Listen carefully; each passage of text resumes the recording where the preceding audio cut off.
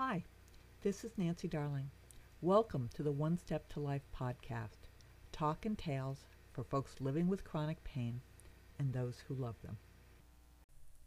How do Doctors Build Trust by Nancy Darling. First published April 1st, 2021. Doctors, patients, and caregivers all bring something different to the table. All contribute to healing. The patient has the lived experience. It's their body, their life.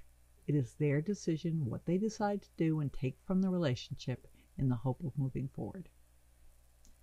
The caregiver brings support, often, and especially when it's a parent caring for a sick child.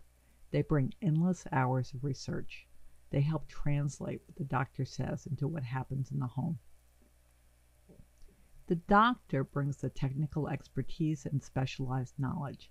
They have an outsider's perspective, and they have often seen the very special scenario playing out in the home over and over and over again.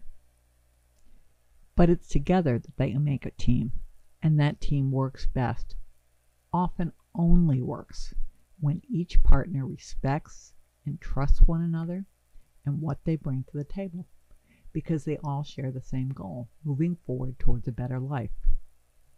So, how did my doctor earn my trust? In fact, more importantly, how did my son's doctor earn my trust? First, he believed.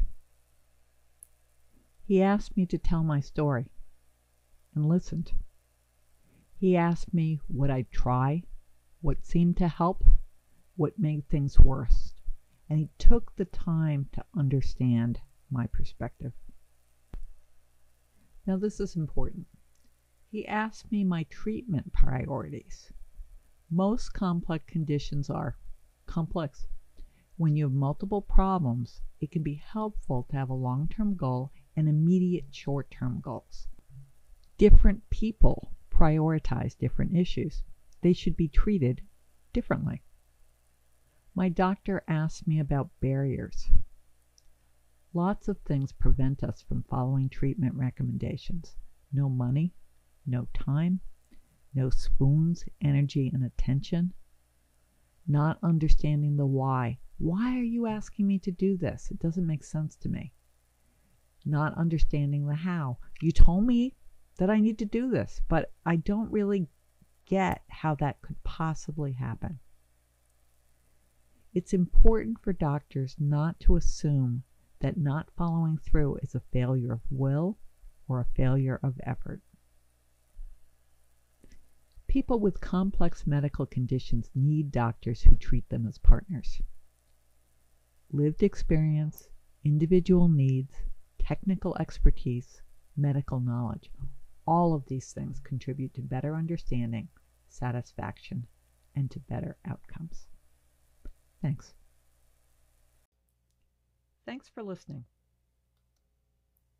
If you like what you hear, please subscribe to the podcast and check out our website at onesteptolife.com. That's number 1, step, number 2, life.com. I also invite you to look at our app. You can find us on the App Store or on Google Play. Thanks for listening. Bye.